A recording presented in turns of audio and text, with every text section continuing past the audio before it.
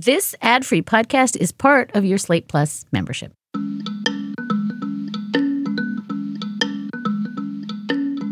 The Roe in our culture is not the Roe of 1973 Supreme Court decision or the 1992 Supreme Court decision. So if the Supreme Court is telling you, hey guys, this is over, you can go home now, we're not going to talk about abortion in the Constitution anymore, history tells us that that's not going to work.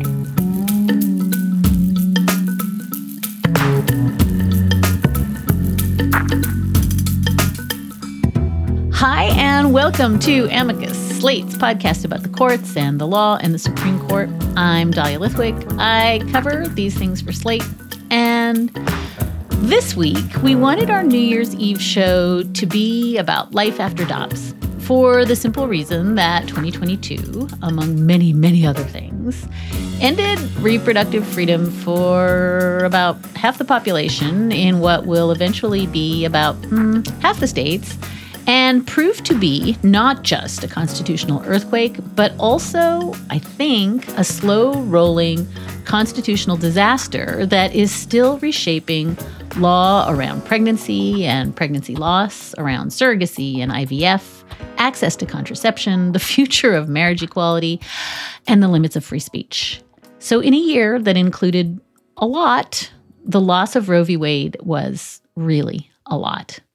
Later on in the show, Slate Plus members will have access to my conversation with Mark Joseph Stern. Join us for our annual roundup of the worst of jurisprudence in this past year. Out of control federal judges, state attacks on LGBTQ kids and their parents, and how politicized reactions to the COVID pandemic continue to warp reason and records. And from the bottom of my heart, to our members, thank you so much. Your support is what makes our journalism and this podcast possible. Before we get to today's conversation, I also want to point absolutely anyone who has not listened in yet to download and binge Slate's most recent season of Slow Burn, Roe v. Wade. The season won Apple's inaugural Podcast of the Year award this past month, and my dear friend and editor, Susan Matthews, is at the helm of this extraordinary work. Even if you caught it the first time around in June, Susan and the team have added really vital and illuminating extra episodes for the show's re-release following the Apple Award, including an interview with the amazing Peggy Cooper Davis. So yeah, do run, don't walk, and listen in again. But now, time for the main event. To help us understand Dobbs and its fallout, and the Roe-shaped hole in the American constitutional firmament, we turn now to Mary Ziegler, the Martin Luther King Jr. Professor of Law at the University of California, Davis. She's the author of 6 books on the law, history, and politics of abortion and American conservatism, and her new book is Roe, The History of a National Obsession. It comes out on January 24th of 2023, published by Yale University Press. It is a smart and necessary read if you're still trying to contextualize Roe and Dobbs in this moment. So Mary, welcome back to the show. Thanks for having me. So you and I last spoke in the days after Dobbs, and I find myself wondering whether anything that happened in the almost 6 intervening months since Dobbs has surprised you or shocked you, whether it's states pressing punitive new rules or clinics closing or talk of a federal ban or referenda that happened or the referenda that happened in the midterms. Has any piece of the shifting post-Roe landscape taken you aback, or is this all largely what you expected would happen after Dobbs came down? I think I've been surprised in a few different directions. I think I expected there to be kind of fragmentation within the anti-abortion movement that would lead to, potentially more extreme outcomes because there's no single group driving the bus anymore. And I think I've seen that process, but it really accelerated. I didn't imagine it would go as quickly. And that's a little scary because it means that a lot of solutions that, kind of the establishment of that movement would think would be a really bad idea may be on the table in some states sooner than I anticipated. And I have to admit, too, that I was surprised by how well ballot initiatives went for supporters of reproductive rights. I think they have not lost a single ballot initiative. And if you had asked me, would I have thought that would have been true in a state like Kentucky, I would have said absolutely not. So I think I was surprised both by the amount of popular support for abortion rights and also, really frankly, that democracy worked that well in those ballot initiatives, because I've always seen this as sort of a stress test for democracy. And I think so far it's been going better in that one limited way than I would have thought. Can you just give me an example, if you would, of something that you feel is the pro-life community getting out over its skis in a way that sort of shocked or surprised you? In other words, your first half of the answer to that question, something that was getting pushed that you thought was way beyond what the sort of formal leadership thought was a good idea? Yeah, I mean, there are efforts to revive the Comstock Act. Lots of small towns now that are part of the sanctuary city for the unborn movement, which started in Texas and gave rise to SB 8, which listeners probably know about. Those same folks are now passing ordinances saying essentially abortion is already illegal as a matter of federal law because of this 19th century anti-vice law called the Comstock Act that, among other things, banned, naughty books, birth control, and abortion medication and devices. So I was surprised to see them going for, essentially, hey, abortion is already illegal in New York and California because of this 19th century law that no one has really thought to enforce in a long time. That was surprising. The number of anti-abortion groups that are fighting popular exceptions like rape or incest exceptions in places where polling says that's a bad idea was surprising. I think and I think that really the litmus test is going to be what happens when 2023 starts and we see how far legislators are willing to go to enforce these laws, if they really are willing to try to apply them to people doing things that are legal in states where they're performing abortions or assisting people getting abortions, whether they try to somehow prevent people from traveling, which, I mean, the word is they are going to do. I've heard from them that they're interested in criminalizing CEOs and companies that reimburse employees for travel. Lots of those things, I think, are unpopular, probably not the smartest from the standpoint of alienating powerful people, not likely to be things that sit well even with some Republicans and independents. But it's not hard to reconstruct why that's happening. But I question to some degree the wisdom strategically, obviously, as well as, just these things being scary and a bad idea. So one of the things you just mentioned was a lingering question, both in Dobbs and post Dobbs, and that is the states that want to reach out beyond their own borders to try to prohibit interstate travel, what they call, quote, abortion tourism, or, the transportation of medication abortion in the mails, interstate. Those are things that was very hard to analyze constitutionally at the time because we couldn't quite figure out how states could do that. And Justice Kavanaugh insisted in his concurrence in Dobbs that none of this would ever happen. Do we have any, I know, we laugh. Do we have any more clarity 6 months on whether this is really the next front? I mean, states are really going to, in this era of criminal penalties, liability for folks who, as you said, seek to allow others to travel interstate, or states that seek to keep people from traveling interstate or providing medication across state lines. We'll talk about advice in a minute, but just these questions of travel freely among the states that, again, Justice Kavanaugh said, well, that's never going to happen. Do we have any sense now of how robust those efforts are? We're just beginning to see, right? I mean, so I know there are bills being pre-filed in states like Texas. We won't know until early next year or even into the spring if those bills are going to pass, right? Because, there have been bills filed in Texas to sentence women and other pregnant people who have abortions to death, and that hasn't gone anywhere yet, although apparently there's some support for that too. So it's hard to say for sure that we'll see these bills becoming law, but there's a lot of interest in a lot of conservative states in trying to regulate what happens outside their borders and trying to regulate travel. So I have to think that some of those are going to become law, but exactly how big of a push that is, I think we'll need to wait until 2023 when, legislators are actually voting on which of these bills become law. So I do want to talk about the speech component of this because there's been a couple of really smart pieces, including a great one you wrote a couple of weeks ago with Michelle Goodwin about the ways in which free speech is going to be the next battleground.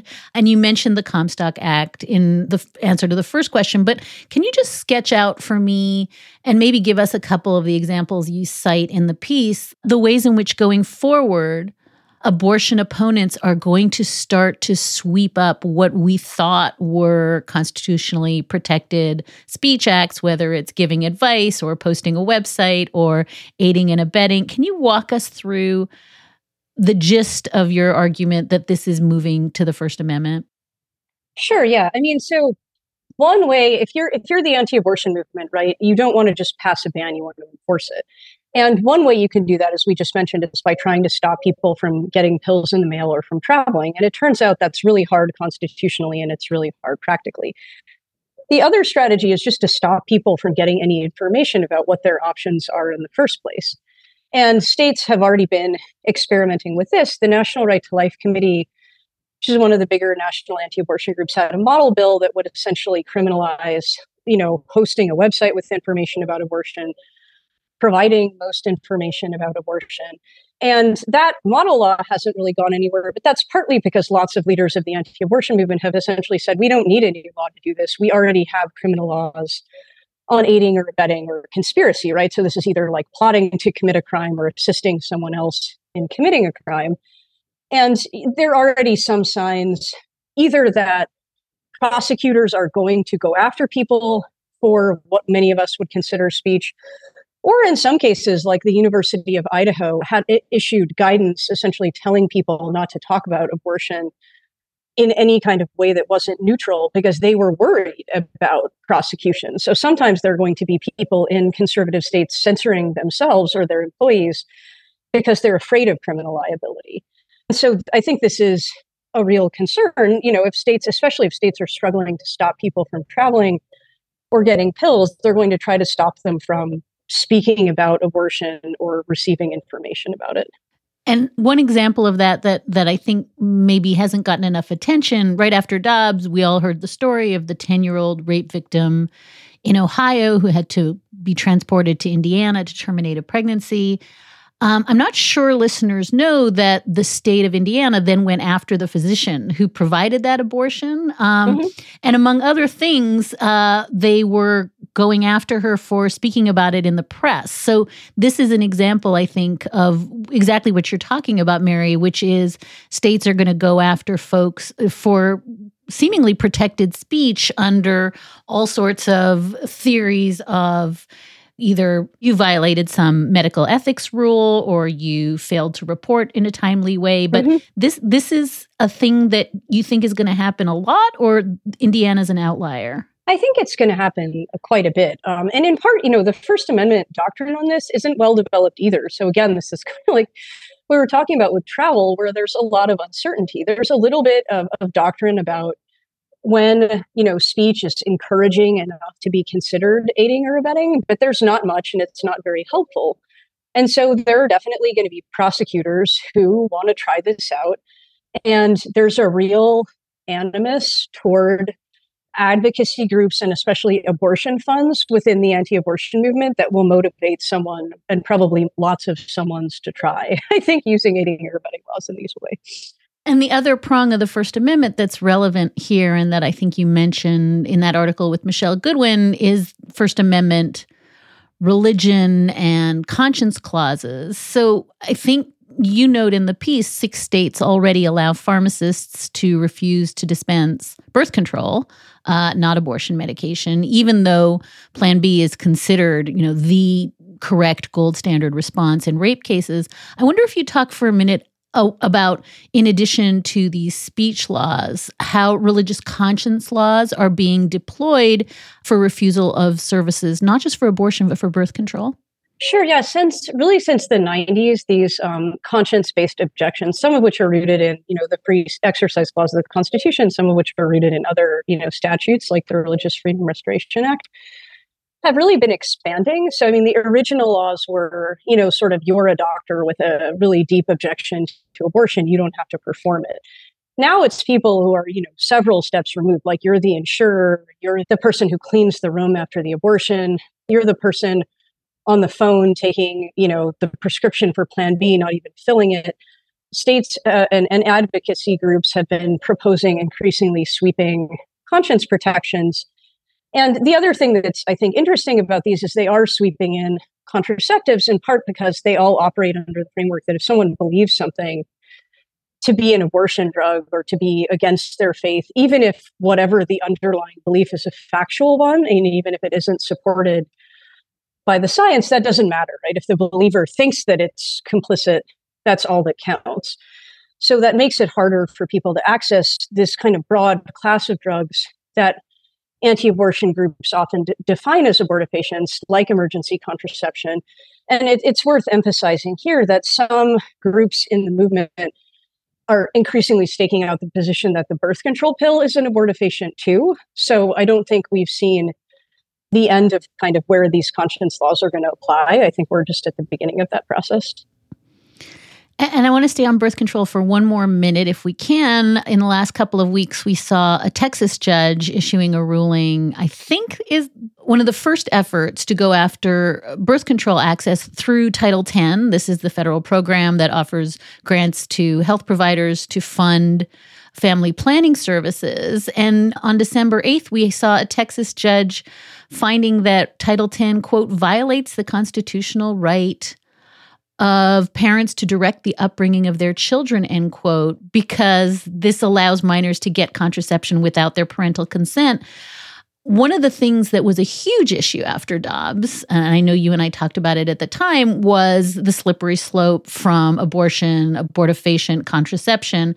Is it fair to say that this is one of the signals that birth control very, very much gets swept into the conversation around Dobbs? Yeah, I mean, we're seeing, so the kind of two early arguments that you saw against abortion were either ones about minors and parents, or arguments that abortion was actually really bad for the health of women and pregnant people, right? These were arguments that were thought to resonate with people who were kind of, on the fence about abortion. And so it's no surprise now that we're seeing the same arguments made about birth control, right? And in fact, historically, we saw them made about birth control too, when people in the anti-abortion movement and the rest of the religious right thought they would resonate. I think parental rights and women's health are kind of the low-hanging fruit from the standpoint of people in the anti-abortion movement. So this is kind of, I think, the beginning of what will likely be an effort to at least restrict or maybe even outright ban all chemical contraceptives, right? IUDs, the birth control pill, emergency contraceptives, and the like. Give me the sort of theory of why bans on chemical contraception is different from bans on what's the word I'm looking for? Non-chemical?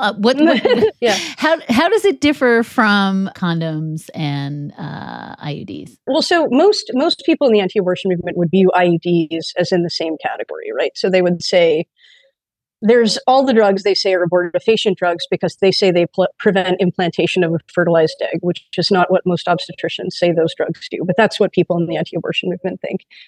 And then they also have the list of chemical contraceptives that they think are kind of unnatural and likely to interfere with the fertility of women, right? Condoms is an interesting case because it's hard at this point to say we're against condoms because they're abortifacients, which is clearly, I mean, there's not even a plausible, not laugh out loud way you can make that argument. And you can't make that argument about health either. So I think at that point, when you're willing to say we want to ban condoms, you really are only talking about sex, right? And I think that makes it a heavier lift for the movement. The movement for a while kind of realized it was a bad idea to seem like they were just anti-sex, and they had stayed away from those arguments. So would it surprise me if we got to a point where condoms were swept in? No, right? The University of Idaho's guidance that I mentioned earlier also essentially says university health services shouldn't be distributing condoms for contraceptive purposes, not just other forms of birth control. So I do think that may be where we end up, but I think that's a little ways down the road because it's a harder argument to make. So I want to turn to your book, Mary, which is just such a big, sweeping historical look at Roe and its place in history. And I think one of the things you're arguing, and I know you were having to revise it in light of Dobbs, but one of the things that you explain is how Roe goes from a case in 1973 that's just a case about facts in Roe to a phenomenon, to a symbol, to much more. And the ways in which the leaders of both right to life groups and abortion rights groups had to make all these decisions about how to import meaning into what was just a case. It's very much in keeping with something we keep talking about on the show, which is, we focus too much on the case and not enough on the world around that case. And I think that's very much a theme in your book. Can you just help us understand? I know it sounds like I'm about to say, please give us a précis of the entire book, but can you help us understand how the world originally understood Roe when it landed and how it kind of changed in the years immediately after? Yeah, I think the book kind of started from this kind of mystery, right? Which was like, why do we talk so much about Roe? Because even before Dobbs, Roe wasn't the law anymore. It was a case called Planned Parenthood versus Casey. And I mean, now after Dobbs, right, you still hear, Joe Biden saying, I'm going to save Roe or make Roe the law of the land. Like, we're still talking about Roe as kind of our touchstone, even though it's been overturned. And people, on the left and the right didn't really love Roe. So it was sort of weird to me that we had this fixation on Roe. So I was interested in why that was. And in researching for the book, I found that, in the 70s, Roe started out as this kind of fairly boring and kind of unsatisfying decision about how doctors had the right to practice medicine as they saw fit and work with their patients to make the best decision. But pretty quickly, lots of people, right, politicians, social movements, regular people began to make Roe mean all these other things. Some of them were really obvious, right? Like you associate Roe with a woman's right to choose, which isn't really even in the original opinion.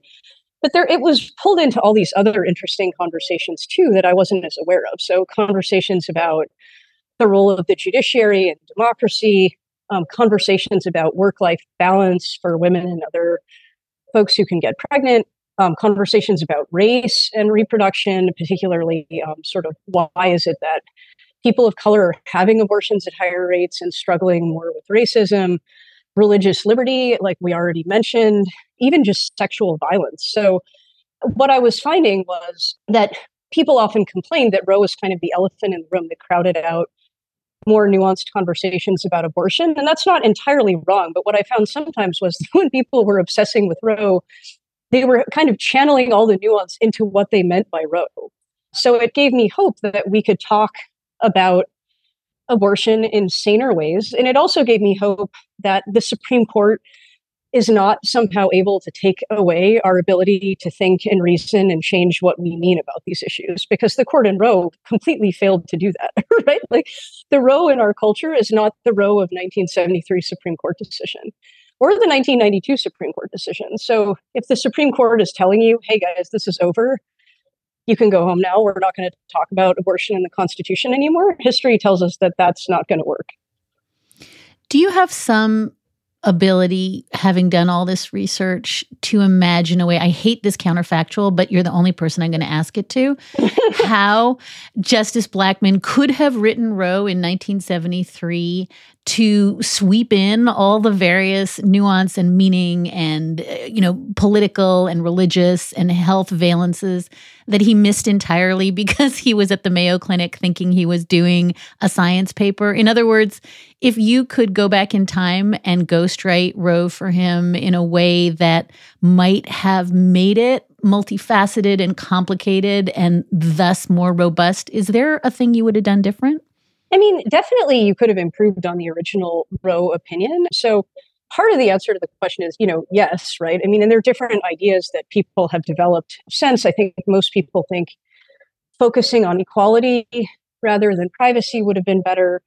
focusing on the history of Reconstruction and the second founding and how much concerns about forced pregnancy of enslaved women motivated the second founding and Reconstruction would have been helpful. But at the same time, I kind of am not as upset that Roe, as it was written, was not that compelling, because it ultimately, in some ways, I don't know how much it mattered. I think Roe would have been overturned anyway. I think Roe being overturned had less to do with the reasoning of the decision than it did with kind of broader changes to our democracy that have been wrought by the anti-abortion movement. And Roe turned into this really unique cultural icon. I mean, I think, unlike any other Supreme Court decision, honestly, because of the rest of us, because everybody else added to Roe what Justice Blackmun left out, right? So I think it's a story about popular constitutionalism. So even though I agree with a lot of really smart people like Michelle Goodwin, whom you mentioned, and Melissa Murray and others who've written about this, that there are obviously ways to improve dramatically on Roe, I think a lot of us have been kind of doing that in effect in the years since, because what we thought we mean by Roe, and even what the court thought Roe meant in recent years, was not what the court said in 1973. So a lot of other people have contributed to what it's come to stand for. And do you feel comfortable giving us a theory of why? I mean, I think the thesis of the book is we all rushed, as you said, to import meaning into Roe, and then it became everything, even when it wasn't that. What is it about abortion? Was it the moment? Was it the 70s? Was it religion? Was it race? Is it all the above that made Roe, as you put it, this singular symbolic case that has shaped constitutional thought in ways that Roe never anticipated for 50 years? Yeah, it's hard to say, right? Because Roe occupies this really unique role. So lawyers sometimes talk about what they call like the canon and the anti-canon. These are, like, to the extent anyone knows about Supreme Court decisions, they're either the canon, like the things we all agree are right, even if we don't agree on why they're right or what they mean, like, the Supreme Court's decisions on desegregation, or, anti-canon, like decisions we think all are terrible, right? Even if we don't agree on why they're terrible or what they mean. And Roe kind of never fit in either of those categories, right? And I think this is why it was compelling to people. It was sort of the symbol, like the shorthand of all our national disagreements, right? It came to embody, like, why do we disagree about science? Why do we disagree about gender? Why do we disagree about religion? Why do we disagree about race? Or do we, right? Are the disagreements as intense, or are they the same, maybe even unfamiliar disagreements? So I think that's part of what captivated us, because Roe was doing this cultural work as sort of shorthand for our divides and how deep they were, whether we'd identified them correctly. And there's no other real Supreme Court decision, I think, that's ever been in that category, at least that's well recognized in the way Roe was. I want to ask you this as a historian first and foremost, because I think we're at this very, very odd moment with this conservative supermajority, whether it's Dobbs or Bruen, the guns case, or the Indian Child Welfare Act, where history has become the lodestar at the court for all things.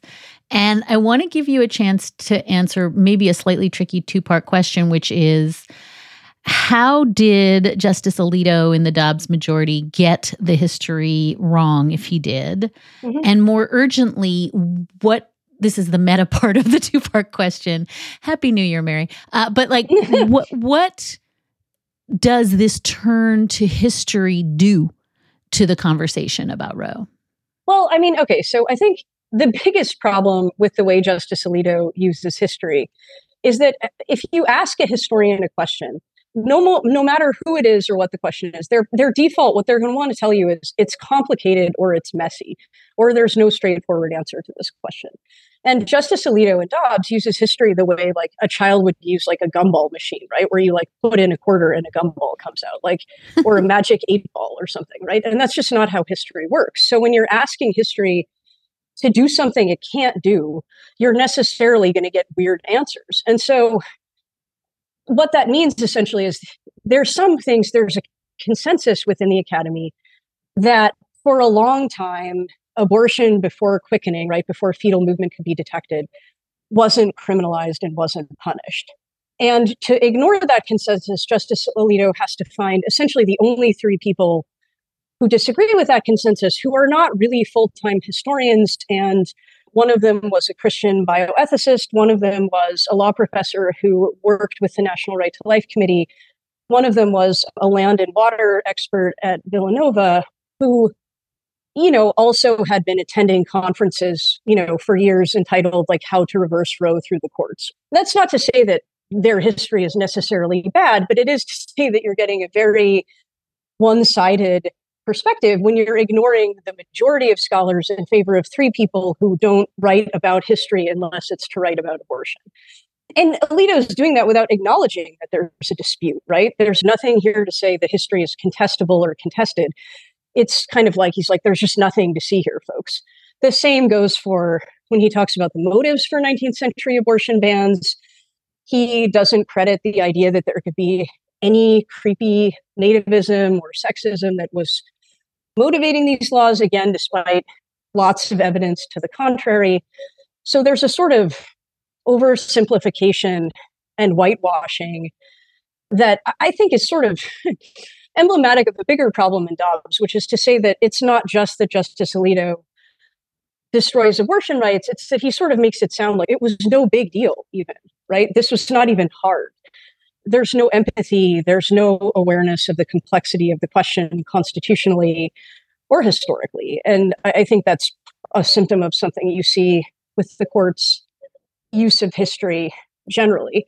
So, I mean, in terms of what the use of history means generally, again, I think it's often history that's being used to short circuit deeper conversations about stakes, about values, about what the court is actually doing. And that isn't to say history isn't a valuable tool, but the way the court uses history in cases like Dobbs and Bruin is essentially is cherry picking in a way that is unusual even in the history of courts cherry picking, right? Like, so they're ignoring lots of things and also, as I mentioned, not even acknowledging that there could be or is in fact disagreement. So I think we're seeing a way of the court kind of making it harder for the public to engage on these questions, or anyone really to engage on these questions, by relying on obscure historical narratives that don't have a lot of support in the academy. And I think that's bad for the court. And I think it's bad for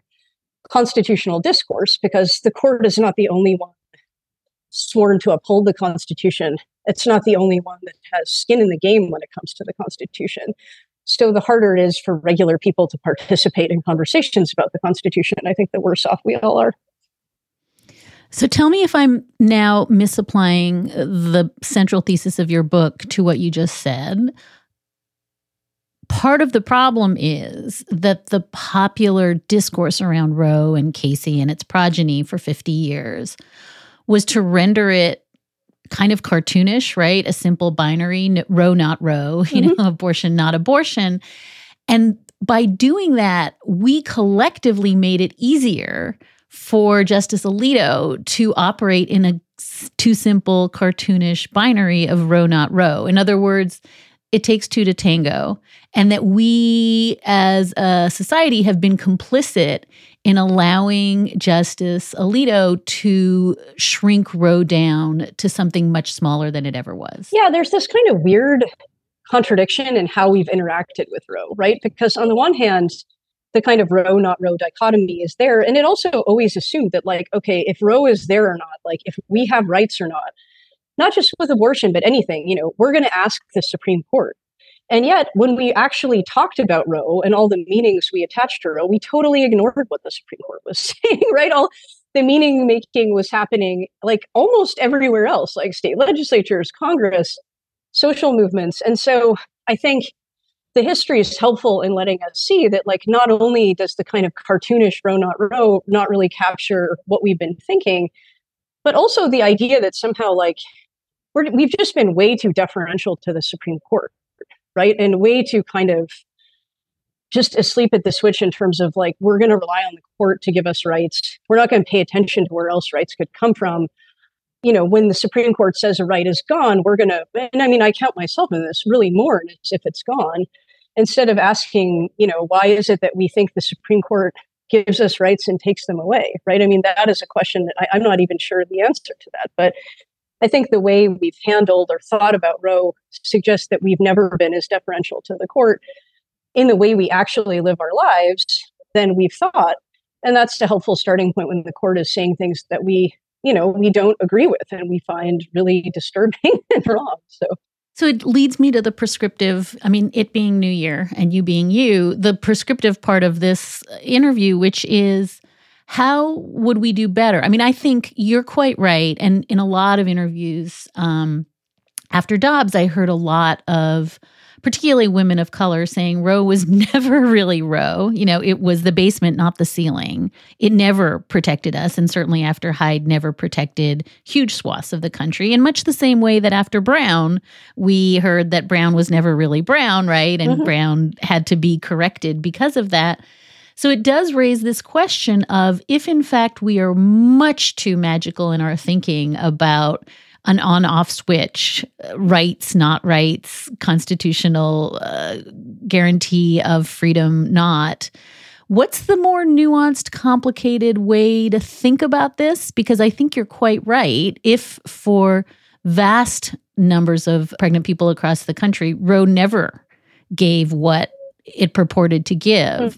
What's the way to think about this going forward, particularly for folks who, as you say, think that something magical happened in June of 2022 that in fact had never really captured what we thought it captured in the first instance?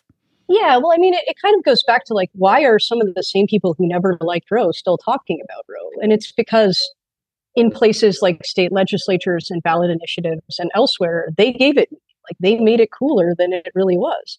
So all of those channels are still open, right? You can have ballot initiatives like we've had in states already. You can have state legislatures introducing protections. You can try to get Congress in not right now, but eventually to think about what these kinds of a right could look like. And so I think, in some ways, the Roe that we actually didn't dislike, the Roe that actually was valuable, was the one that the Supreme Court didn't really create in the first place. So that idea, those ideas of what reproductive rights or justice could look like, are still on the table, and the channels for making them real are still on the table too, right? The Supreme Court in Roe didn't enact a national ban, didn't shut down lots of ways that we could protect abortion rights. So I think it's a helpful moment to remember that when we create constitutional protections or legal protections, we have a lot of levers to pull, not just litigation at the Supreme Court. And the history of how we've talked about Roe shows we've already been doing that for a while. Even when we've kind of obsessed about the Supreme Court, we've already kind of known how to do this. So it's just the moment to remember that and start pulling the levers again. I love what you're saying, Mary, because what it signals is that the problem of Dobbs is also the solution, which is that Dobbs is just the barest outline of what we think of as a rights conversation that in fact is, because of having imported all these other meanings onto it for years, are still there. Yeah, totally. Well, the way I think about this is Roe is a zombie. It's Roe is dead, long live Roe, because it's going to continue to take on these meanings, and it may continue to motivate people. And if that's true, that's great, right? Then it's just another thing that'll add fuel to the fire of people who are more mobilizing and organizing in really kind of cool new ways, right? That we haven't seen as much in the era when 1973 Roe was still around. So the other big theme that this all connects to is legitimacy of the court, which you think about a lot in the book. You just wrote a really smart piece about it. I wonder if you would connect up for us this question that I've been struggling to answer when people pose it to me, which is, how big a deal was all this for the court? And, pollsters before the midterms advised us that women had normalized Dobbs and moved on after 2 weeks. That seems to be wrong. And as you suggested, it was certainly wrong in terms of ballot initiatives, including in states that in every other governmental decision tick the box for leaders who opposed abortion, but nevertheless showed up for abortion rights.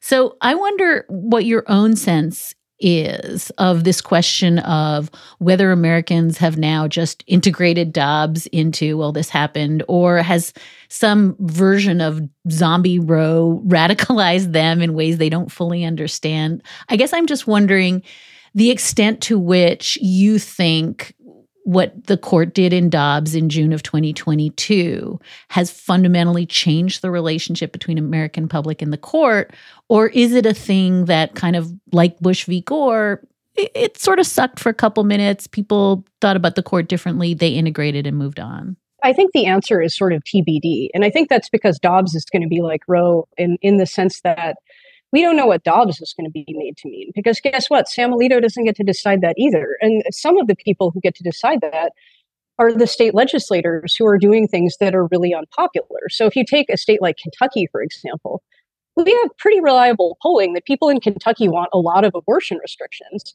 But then they started to see what their state was doing, and they were like, whoa, wait a minute, we don't want no exceptions, from conception. Like that's not what we meant. We may think that we're pro-life, but that's not what we meant by that. And so I think how radicalizing Dobbs will depend on what a lot of people make Dobbs mean on the ground in the real lives of pregnant people.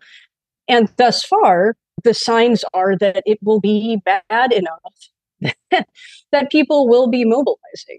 I think to the extent the court contributed to that, there was a kind of tone that Justice Alito took, essentially that people who were harmed by his opinion were not worthy of consideration, and that people with whom he disagreed were not worthy of kind of serious intellectual reflection. I think to the extent that's signaling, it's essentially saying to legislators and activists, hey, it's open season. We don't have a problem with almost anything anymore. But again, do I think that's most of what's driving people? No. I mean, I think, again, people in state legislatures in the anti-abortion movement have their own ideas about what Dobbs ought to mean and what the Constitution says. And they're going to try to make Dobbs mean things that Sam Alito didn't say in June 2022. So I think how much this reconfigures American politics is something we'll probably get to see much more in the new year. But the signs, I think, the early signs are there that this is not going to be Bush v. Gore. This is going to be something that has some effects for a while. And before I let you go, I do want you to answer this question of the court and legitimacy, because as you just hinted at, but maybe talk more explicitly about it, one of the mysteries of the last, I would say, term and a half at the court is that in the face of, plummeting approval ratings and what seemed to be quite a pileup of ethics scandals and just a general feeling that the American public, whether measured by, new Quinnipiac polls or Gallup polling, is not okay with not just Dobbs, but as you said, the tone of Dobbs, the tone generally, but also the big swings that we're seeing at the court. And as you noted recently in an op-ed, and as I've been saying, one of the things that's fascinating is that this is fixable by the justices, and yet they seem to choose not to fix it. So I'm going to ask you to to play us out on this question of what is it.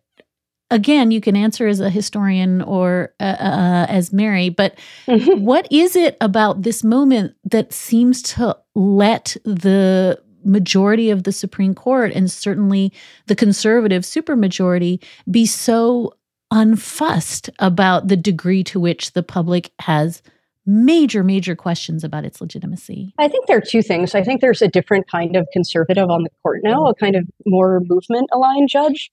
Someone who is, not as concerned about the court as an institution, doesn't really identify as a steward of the court, and has more fidelity to what they see as kind of ideas and even movements. So essentially, the type of person on the court right now in the conservative supermajority doesn't really care what the public thinks, doesn't really care what most people in the legal community think, because that's not where their professional identities are centered. The other thing, I think, is essentially that the court's conservative supermajority is essentially betting on the idea that this is Bush v. Gore. And, even more than that, that there will be no consequences to the court as an institution, right? That the court can go off the rails and do things that everybody hates. And that at the end of the day, everyone will just say, oh, well, we still are going to defer to the court and listen to the court. So again, that's a bet that they've made. And so whether that turns out to be accurate or not is something that we all have some say about, right? I mean, how does the Supreme Court enforce its decisions? Is there a serious conversation about court reform that happens? Are there efforts to try to work around the Supreme Court? Lots of questions like that I don't think have answers. But the justices seem to think that no one is really going to do much about what they've been transforming when it comes to the law. And, I have to hope they're wrong, because it's not healthy for the court and it's not healthy for the rest of us if the court can be kind of counter-majoritarian in the way that the justices now seem to think they can.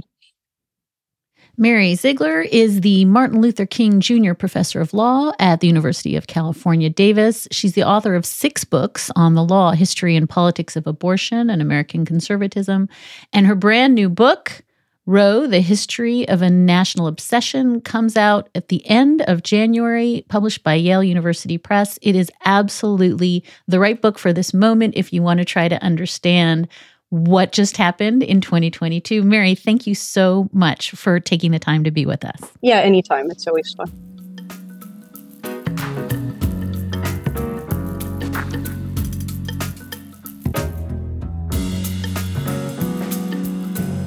It is the most wonderful time of the year. And that means for our New Year's show, our Slate Plus conversation with Slate's delightful Mark Joseph Stern is going to pick up on some of the big themes of 2022. And we, instead of doing best of here at the show, in keeping with our Eeyore orientation toward the world, Broken Tigger orientation toward the world, we like to do a little bit of what we call the worst of. And it's complicated because there were so many bad things in 2022. We like to pretend that now in the sunny Biden era, everything is going swimmingly in the world of the law. But as Mark has been warning you for many, many years, we live under the shadow of a lot of Trump judges, and they do some bad things. So, Mark, do you want to lead us off on this conversation of some of the very, very worst moments in the law in the past calendar year, with the caveat that this is not going to be everything, and also that some of you may have forgotten some of this stuff, and we're going to just remind you because that's how we roll. Well, I think we have to just get this one out of the way, right? The Eileen Cannon decisions obstructing the Justice Department's investigation into Donald Trump. I mean, I can't pick just one because she ordered a bunch of crazy stuff in a span of 4 months. For the first time in the history of this country, she issued an injunction halting a criminal investigation pre-indictment. That is not something that judges have the power to do, and not something that judges have ever claimed the power to do. But that is what she did. When she was overruled on that particular holding, she came back and tried to prevent the special master who she had appointed to obstruct the Justice Department's investigation. She boxed in the special master and prevented him from asking the questions he needed to ask to see if Donald Trump was telling the truth. Like, for instance, do you really believe that the Justice Department planted fake evidence at Mar-a-Lago? She extended the timelines and calendars to try to run down the clock and protect Trump for as long as she possibly could. And her entire legal theory here was rooted in the idea that a federal judge can, without any kind of statutory or constitutional authorization, simply block an investigation and stop the prosecutors and the investigators from doing the basic work of the executive branch's criminal functions, because there is a chance that the individual whose property was seized has a right to have some of that property returned.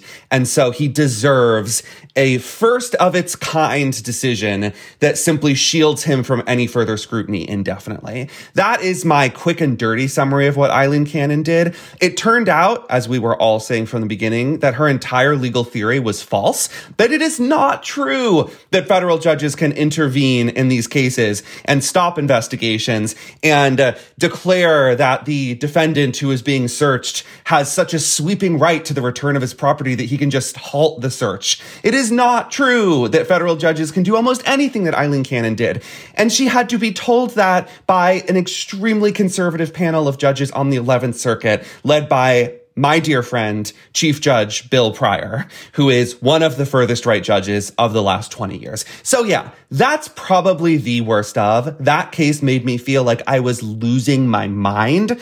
And I really don't think we have seen a series of decisions that so brazenly reek of corruption and partisanship in recent memory. So Eileen Cannon, I know we're not generally ranking these, but Eileen, you take first place in the Hall of Shame, and you may hold that position for the rest of your life.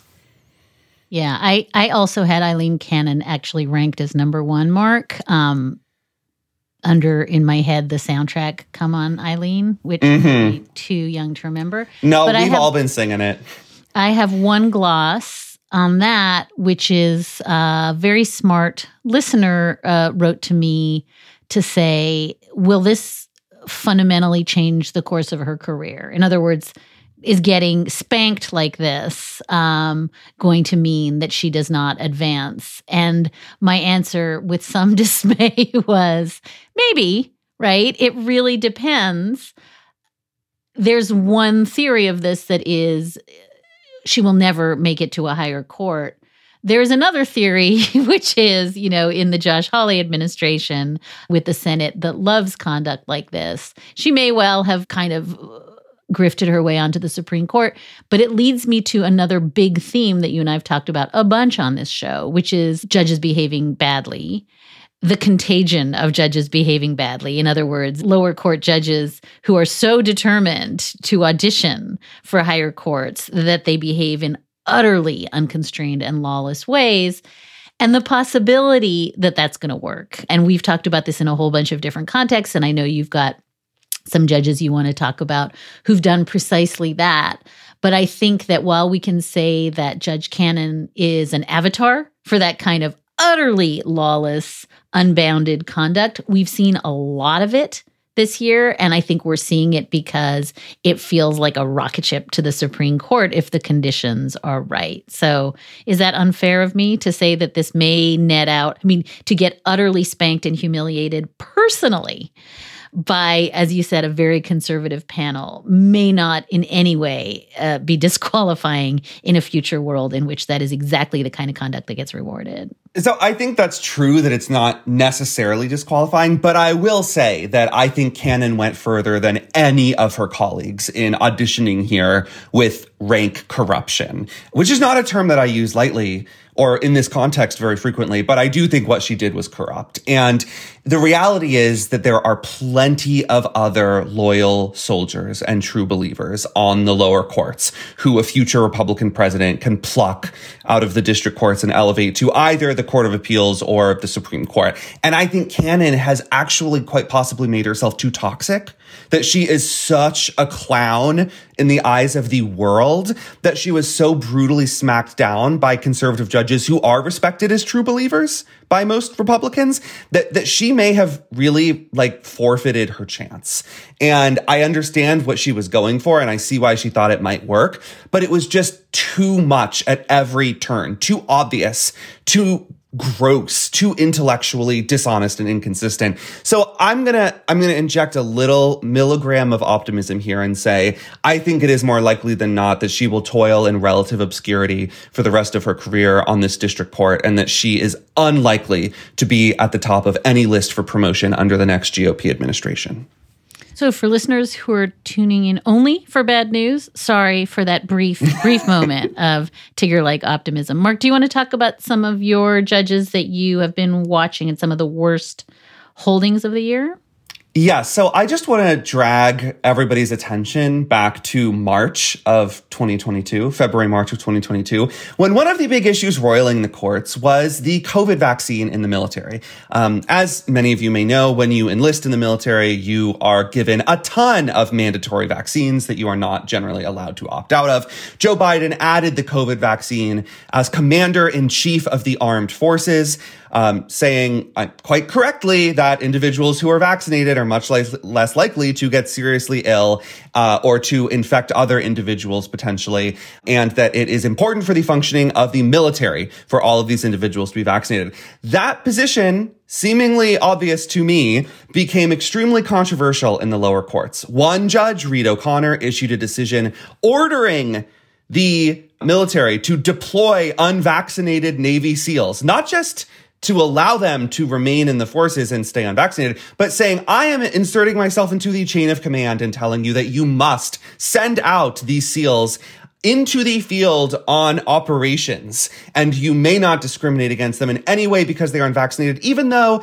they will be in tight, cramped quarters with many other individuals and far more likely to spread COVID, and they may be deployed to countries with which the United States has an arrangement that all military members who step foot on their sovereign land will be fully vaccinated against COVID. One federal judge in Texas tried to overrule all of that. Thankfully, the Supreme Court said no. Another federal judge, this one is Stephen Douglas Merriday, who is a George H.W. Bush nominee, I should add. Judge O'Connor is a George W. Bush nominee. So we're not just doing Trump judges here. We're going a little broader.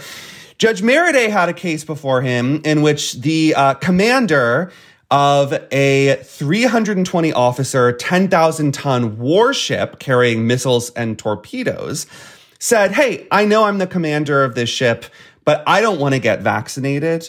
I refuse. And I think I should still be able to deploy with this ship without the COVID vaccine. When the armed forces said no, this individual went to federal court and secured, for the first time ever in this nation's history, an injunction ordering the military to keep this individual as commander of the ship and to deploy this ship into possible combat with this unvaccinated individual as the commander, despite an extensive record indicating that this unvaccinated individual had lied repeatedly to his superiors, had knowingly exposed many of his superiors to COVID when he was infectious with the disease, that he lied about where and when he was traveling when on leave, that he was untrustworthy, and one of the types of people you would never want in command of a massive warship. This judge in Florida said, you know what? I'm ordering his deployment on this ship, and he is in charge of all 320 people. That decision, too, ultimately stayed, but I don't think we should lose sight of the fact that even as these federal judges are encroaching on executive power and congressional power, they are also directly interfering with military affairs in a way that we simply have not seen before, ever. And it is opening up a new kind of area where super far-right judges can wreak havoc, not only by meddling with policy, but by actually imperiling the national security of this country, by inserting themselves into the chain of command and making terrible decisions that put hundreds, thousands, millions of people at greater peril than they would have been. Yeah, I think the Supreme Court also did not cover itself in glory last year in the COVID context. And I'm thinking both of, rulings, and you and I have talked about, sort of snippy remarks implying that, the CDC and other health officials are somehow reckless and careless or, yes, crazed Orwellian, power-hungry maniacs. But I'm also thinking, in addition to the sort of language in some of the COVID cases, also the court I think, really doing a spectacular fail last term around masking policies, explaining why Justice Sotomayor was in chambers when everyone else was on the bench, why some justices were masking and why they weren't. That leak that ended up being a huge story about, one justice deliberately endangering the health of a colleague. The whole thing was so utterly avoidable had there been clear statements of policy and clear sort of regard and respect for the fact that some of the justices have, health vulnerabilities and that they treat each other with respect. It was such a catastrophic COVID self-own by the highest court in the land. And as is a theme with so much of what I say about the court and its lapses of judgment, so completely and utterly avoidable with clear statements of why we do what we do. Right. Policy-wise, when it comes to the court as an institution, and also in its opinions about COVID, which we saw kind of very wildly in how much the justices recognize this as a genuine public health threat. I mean, we could add to this list of awful decisions the January opinion blocking President Biden's order that large employers require their workers to either get vaccinated against COVID or mask and test every week. The Supreme Court called that a vaccine mandate, which it wasn't. You could also just wear a mask. And the court, in striking it down, I think really downplayed and minimized the genuine risks of COVID to individuals who especially are at cramped workplaces where they have to show up. They might not have any sick leave. They have to be there with these colleagues. Many of them may not be wearing masks, absent this policy. Many of them may not be vaccinated. And this puts all of us at a greater risk, everyone. And the court just did not recognize that. So it didn't surprise me when all of this drama came down about some of the justices refusing to mask for their immunocompromised colleagues, because it's very clear that some of them do not care about COVID. And frankly, I think that if the vaccines had just come out now under Biden, if this had not been a Trump initiative, we would have seen some of these justices refuse to get vaccinated and actually channel their anti-vax beliefs into their opinions. It is just a stroke of good fortune that the vaccines for government officials came down under Trump, and just in the nick of time before this incredible controversy that was built up out of nothing over these vaccines, before that took hold in the heads of people like Neil Gorsuch and Sam Alito and Clarence Thomas. I want to talk a little bit about religion in the court, Mark, because it's both everywhere and nowhere all year long. It's in the Dobbs decision. It is so clearly in the praying Coach Kennedy decision. It feels like it really, in my view, shoots through the ICWA case that the court heard this year. So I just want to ask the broad brush question, and maybe it's unanswerable, but I think one of the things that worries me deeply is not just ostensibly secular court making ostensibly secular, religiously neutral decisions, including Dobbs, from the most religious theological vantage points. And that's just a huge observation. But I think added to it, I'm going to put in my low moments of the year a scholar starting to posit that only Orthodox Jews have real meaningful religious commitments, and that you can't violate your religious conscience unless you're an Orthodox Jew, because everybody else is just doing feelings. Right. Reform Jews and conservative Jews, it's just a fake religion, they're just making this stuff up. That idea dovetails with something Neil Gorsuch said in one of these religion cases decided this year, where he referred to more liberal religions as, quote, watered down. How is that not offensive for a sitting justice to describe things like Unitarian Universalism and Reform Judaism as watered down in comparison to, I guess, real religions like Orthodox Judaism and conservative Christianity? It just shows how biased so many of these justices are in their thinking about religion and their view of religious people as essentially victims of a secular society that wants to crush and oppress them. And the courts being sort of the last defense against the ruins of secular society. It's as frightening to me. It is not, I think, a fair way to do law. And it has certainly destroyed what remained of the separation of church and state before this year.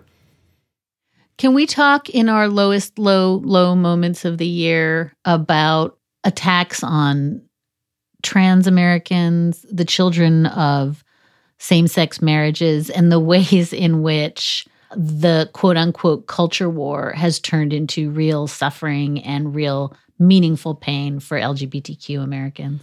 Yeah, I mean, gosh, where even to begin here? So we have a number of states that have outlawed any kind of gender-related care for minors and criminalized doctors and even parents who facilitate that kind of care.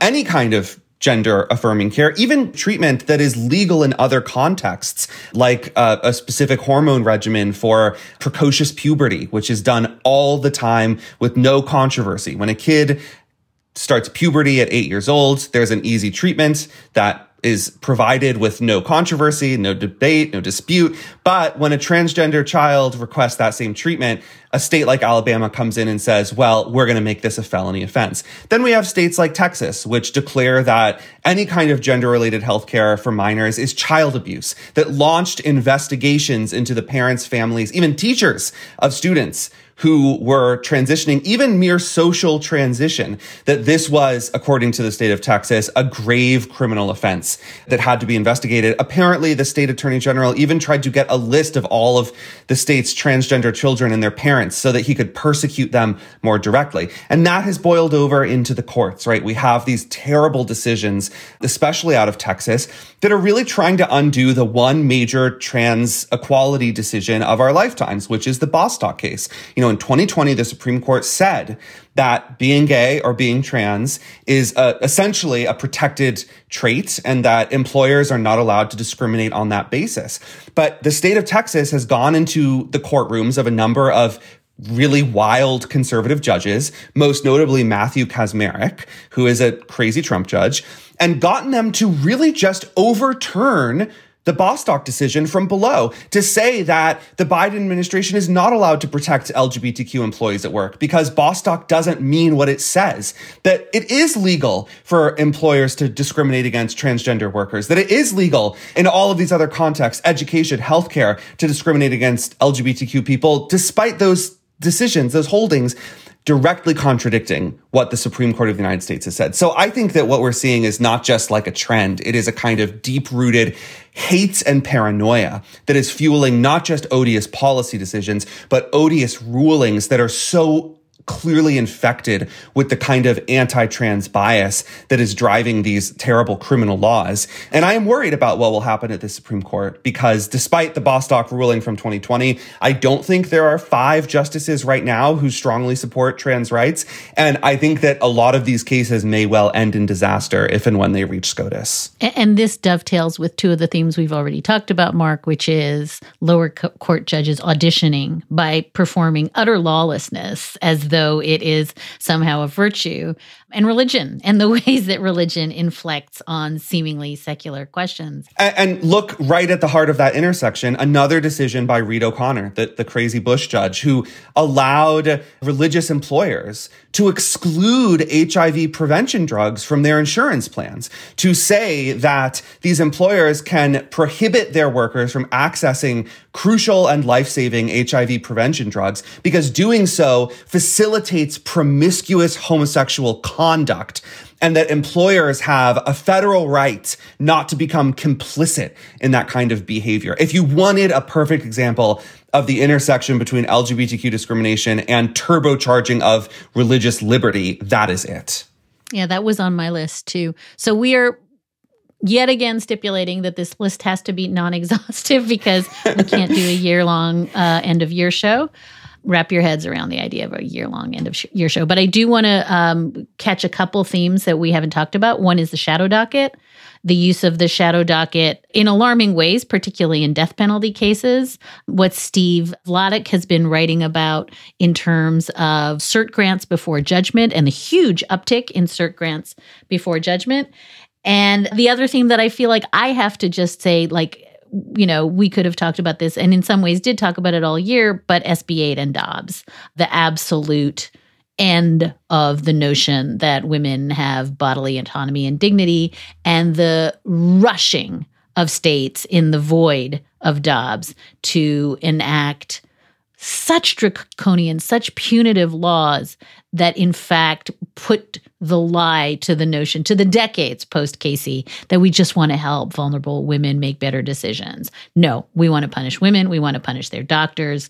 And 2022, in some sense, for me, one of the things that hurts my heart most, and we heard his name cited again, Sir Matthew Hale comes up again in oral argument, but the idea that we cite with approval to witch burners and misogynists and use that to make claims about women and equality and bodily integrity and dignity in 2022, it's down there with rock bottom. It's down there with Come on Eileen for me. Anything else rock bottom for you, Mark? I strongly agree on Dobbs. I'll just add a little footnote that, so many of the red states pushing Dobbs said, well, we just want to protect women and their babies, and we want to make life better for them. But here we are months and months after Dobbs, and the rate of maternal and infant mortality remains vastly higher in red states with restrictive abortion laws than in blue states with permissive abortion laws. The treatment of mothers, specifically new mothers, on Medicaid remains horrific in red states as compared to blue states, kicking them off Medicaid while their babies are barely out of the hospital, depriving them of medical care to ensure that they survive. The social safety net for mothers, for families, for young children, completely destroyed in red states. So many women and children falling through it all the time, and yet only getting better and building up more and more in blue states. These states are proving that Dobbs was not about protecting women and their children, that Dobbs was not about helping babies and helping, fetuses survive, that this was about, in my view, punishing women for exercising their bodily autonomy. This was about relegating women to second-class status once again. And this was about plain old cruelty. And we are seeing that cruelty play out in all of these red states that have simultaneously cut access to abortion and essentially tortured or punished so many women who have babies, who want to have babies, but have failed pregnancies, who are lying on a hospital bed in Texas, developing sepsis, but unable to get an abortion because there's still a faint heartbeat. That punishment, that cruelty, as our friend Adam Serwer would say, that is the point. And Mark, do you have one more thing that is on your list, or that something that has just imploded your brain this year that we haven't? You knew it was coming. I knew it. And we have to talk we do. about Bruen. Yeah, we do. Bruen. Yeah, we do. The gun case from the Supreme Court saying that every restriction on the right to bear arms is presumptively unconstitutional unless the government can find a historical analog from 1791, not just in one state, but in some kind of critical mass of states from the post-colonial era, the revolutionary era, or the early days of the Republic, that proves that this gun restriction is deeply rooted in history or tradition. And that crazy ruling, which has, in itself abolished New York's very strict concealed carry regime, has led to a flurry of, I would say, depraved and demented lower court decisions. A lower court decision holding that an individual under a restraining order for committing domestic violence against an intimate partner has a Second Amendment right to purchase and carry a firearm. A ruling that individuals who have firearms can scratch out the serial number on that firearm that is necessary for law enforcement to track that firearm if it's used in a crime. Because guess what? In the 1790s, we didn't have serial numbers. A decision saying that individuals who are under indictment for a violent felony offense retain their right to bear arms. A decision holding that you have a right to take your gun into not only the subway, but into a daycare center, into a zoo, a public library, into a mental health facility, into a crisis shelter for victims of domestic violence. These decisions are abhorrent. They will lead to bloodshed and murder, but they spring, I hate to say it, they spring logically from the Supreme Court's decision in Bruen. And the only thing we can do now is wait to see if there are two conservative justices who are willing to step back from the brink, or if we really are going to live in a world where someone who has a restraining order against him for domestic violence can buy a gun and walk into the domestic violence shelter where his wife lives. Yeah, I knew that was coming, and still it hurts my head. Mark, in my book, Vanita Gupta reminded us in her chapter that hope is a discipline, and so is democracy. Can you offer listeners who are now probably curled up under the Christmas tree or lying down in front of a float in some Christmas parade, some modicum of hope, something that was really good and profound in 2022 that is either something that you didn't expect or something to work toward? I'm just going to pluck the low-hanging fruit. Can I talk about Biden's judges? Yeah. Folks, Biden's judges are extraordinary humans. If you have not just gone to Wikipedia and looked at the list of Biden's judges and clicked around, these are some of the most brilliant, hardworking, dedicated, and diverse individuals on the face of this planet. They are public defenders. They are union organizers. They are trial lawyers who defend the rights of the vulnerable. They are not, by and large, corporate lawyers or prosecutors. They lived their values as practicing lawyers and were rewarded for that by Joe Biden with an elevation to the bench.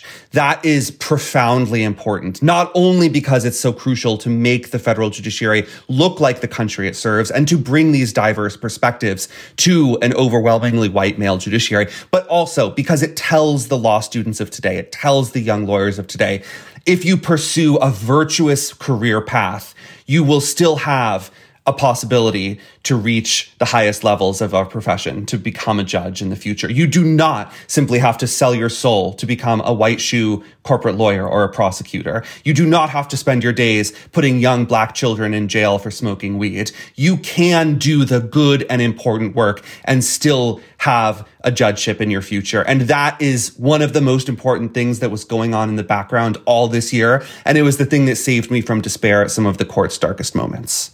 Well, that's such an awesome note to end on. I think mine is going to be democracy itself and the midterms.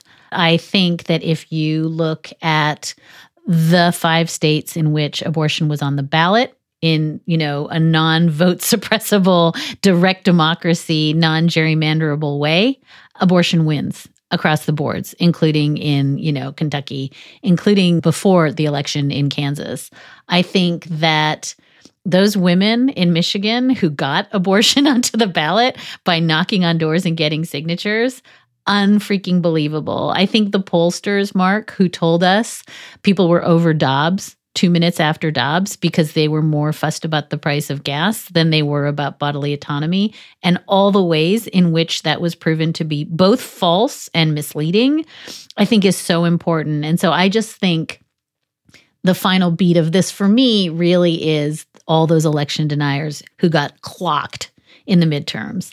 That, I don't have any illusions about the Marjorie Taylor Greenes of the world and the Rudy Giulianis and the John Eastmans of the world. I know exactly what they're going to keep trying to do. And by the way, the Elon Musks and the Donald Trumps and the very real perils of people who are fundamentally opposed to democracy and speech.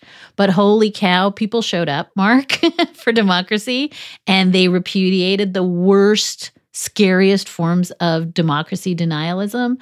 And I really do think one of my lessons of this election was that the court is going to, as you and I keep saying, cast a long shadow over us and our kids.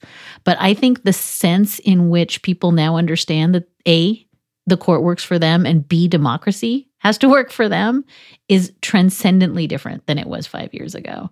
And it really took bottoming out. I mean, it took January 6th and Dobbs, and that sucks. And it takes gerrymandering until your vote doesn't count and denying people access to the polls in ways that are still happening. But I think people showed up, and that ain't nothing. Hear, hear. Adios, Carrie Lake. And your ring light, too. That's what democracy does for you. And your Vaseline on the camera. Weird, Christine Chapel, Star Trek Vaseline on the camera. Mark, I am taking a moment to tell you that I am so grateful for you every day and the work that you do. Everything that you said about all those Biden judges and the living of one's values could as readily be applied to you. Thank you for being in the trenches with me every single day and every single week. I wish you a joyous, we are going to be working hard, but it is going to be a joyous and democracy affirming 2023. Yes, I love it. Well, same to you, Dahlia. Thank you for the lavishly kind words. I will try to live up to that expectation. And hey, if I fail, you can just tell me on the next Amicus Plus. So we got plenty of time to work it out. And that is a wrap for this episode of Amicus and for this year on Amicus. Thank you so much for listening in. Thank you for your support this past year, whether that happened through your Slate Plus membership or purchase of my book or leaving a review for the show so other folks could find us more easily, or just by getting in touch and sending us your amazing letters and questions and thoughts. We have really been through quite a lot together in 2022. And we are grateful for you. You can always stay in touch at amicus@slate.com, and you can find us at facebook.com/Amicus Podcast. Today's show was produced by Sarah Birmingham. Alicia Montgomery is Vice President of Audio, and Ben Richmond is Senior Director of Operations for Podcasts at Slate. We will be back with another episode of Amicus in 2 short weeks. 2023, here we come.